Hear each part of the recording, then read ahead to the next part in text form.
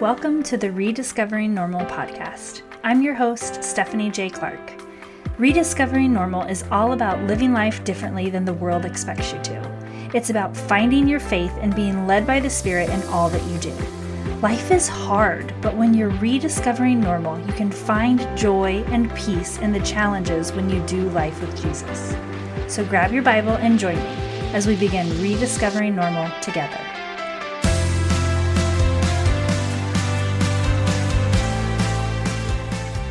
Hi friend, I'm so happy you're here. Today we're going to discuss how to start living biblically. Now, before you think this isn't for you, I encourage you to listen in. It doesn't have to be complicated, and it doesn't mean you have to follow hard and fast rules. This is simply to help you understand how you can start living biblically. When you start, Jesus will take care of the hard work of changing your heart to get you to continue living more and more biblically every day. You know, rediscovering normal. So let's get to it. So when you hear me say, start living biblically, what comes to mind? Do you feel like you have to give up everything you love? Or maybe you think of all the rules and laws that are listed in the Bible, specifically the Old Testament. Maybe you aren't even sure of all those laws and rules that are laid out in the Old Testament. I know I most certainly wasn't aware of these laws when I first started reading the Bible. And I'll admit, when I first read about all the laws, I immediately thought to myself, how in the world can I live up to this? There is no possible way. The good news is that's the exact point of the gospel and why it's such good news, right? Jesus came to earth so he could fulfill those laws on our behalf because it's impossible for us humans to keep them all. He took up the cross and died for our sins for us so we could have salvation. When I first read the Bible, I was feeling like there was no way I'd ever make it to heaven. But then I got to the Gospels. Maybe I should have started there. I don't know. I found so much comfort in learning the gospel myself. I've mentioned before that I grew up in the church, so I had an understanding of the stories from Sunday school. But those stories were obviously tailored towards children. I had no idea of all the evil in the world and the reason behind all those stories that all point to Jesus. And then I read Galatians, which is one of my favorite books in the Bible. Go ahead, grab your Bible and get ready to highlight.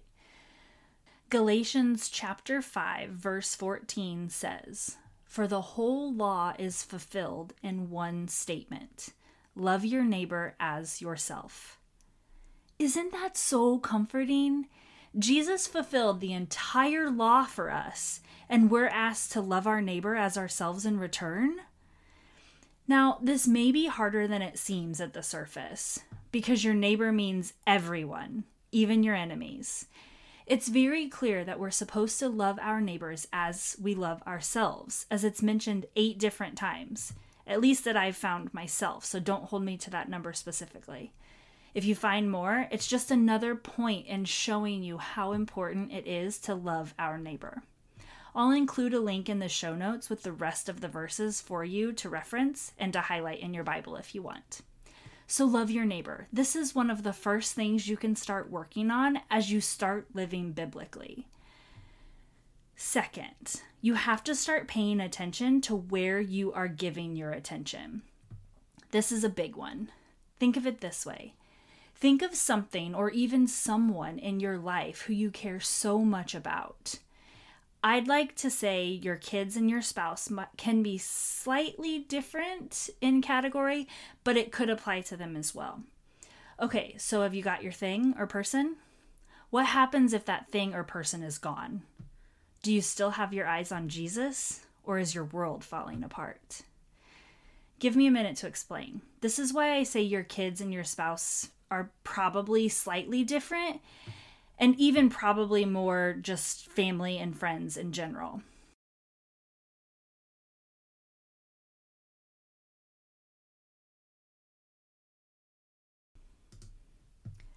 But this is my point. If you chose a thing in your life, For example, my job at one point was so important to me, and I was let go unexpectedly.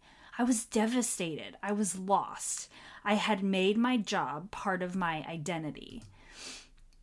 Or another example that involves a person. Maybe you have a friend or even your spouse. Maybe you've put them on a pedestal and you feel like you can't live without them. If that friend or spouse were no longer in your life, would your eyes still be on Jesus?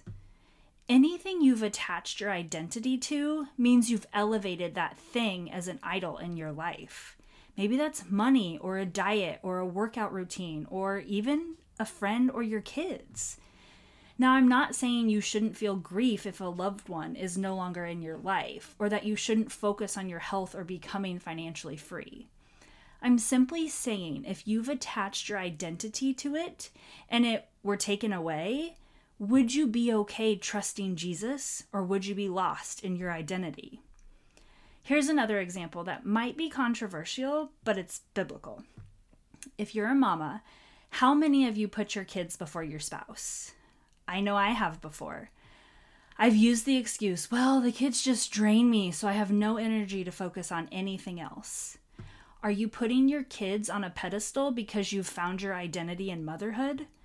Again, I'm not saying not to take care of your kids, but your spouse should come before your kids, and Jesus should come before your spouse. I'm sure we'll get into this more in future episodes, but for now, I just want you to start thinking about what gets your attention and if you've put your identity in that and ultimately made it an idol in your life. Jesus over everything. Simple as that.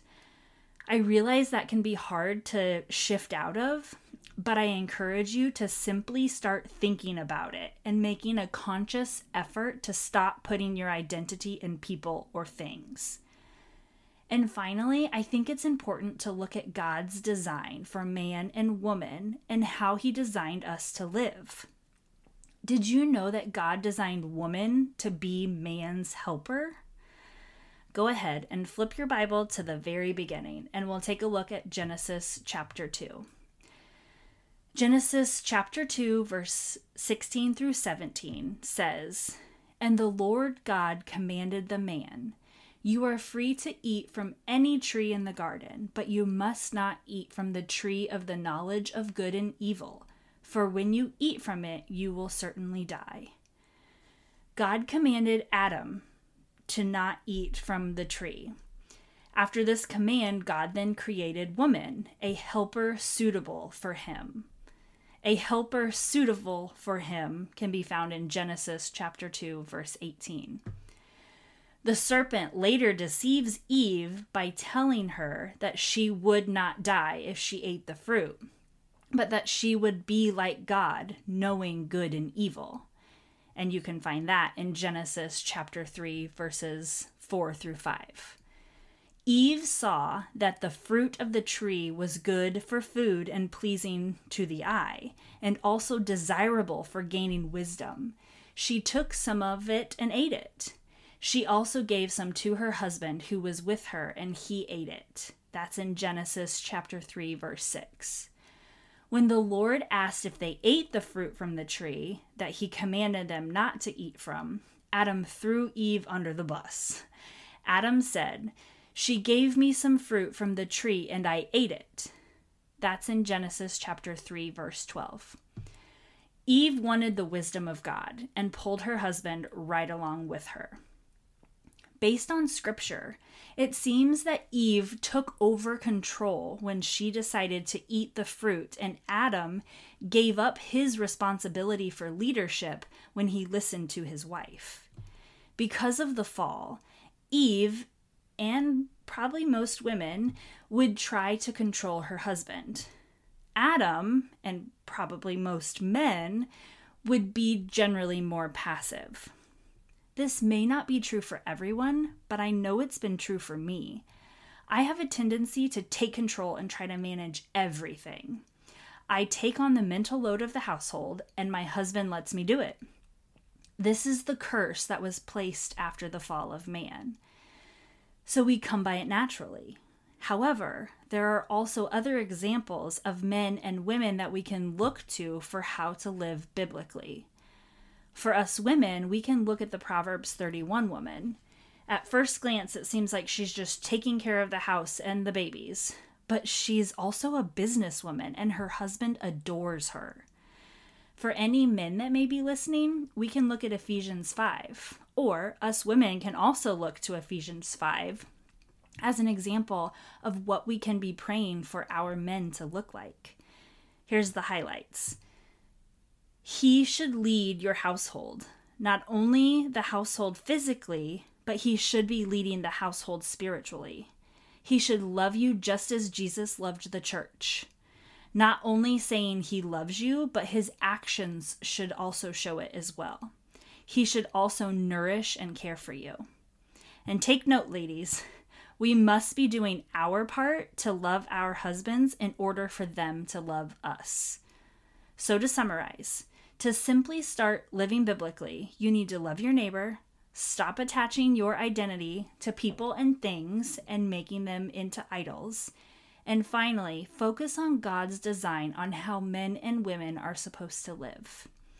Now, of course, we also have the 10 Commandments that we should also live by as well. We should also be reading our Bible, praying, and being led by the Spirit in all that we do. When you read the Bible, pray, and allow the Spirit to lead you, it's easier to begin living biblically.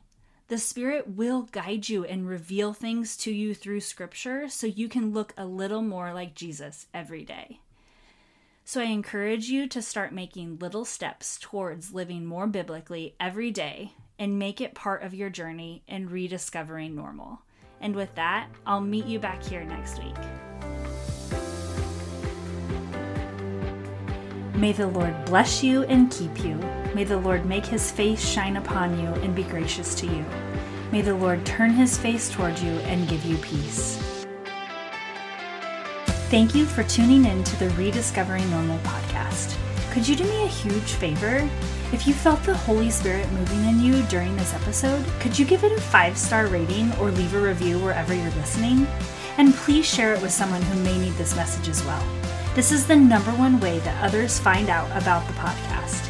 And if you want to keep in touch, find me on Instagram. Okay, friend, until the next episode, keep rediscovering normal every day with Jesus.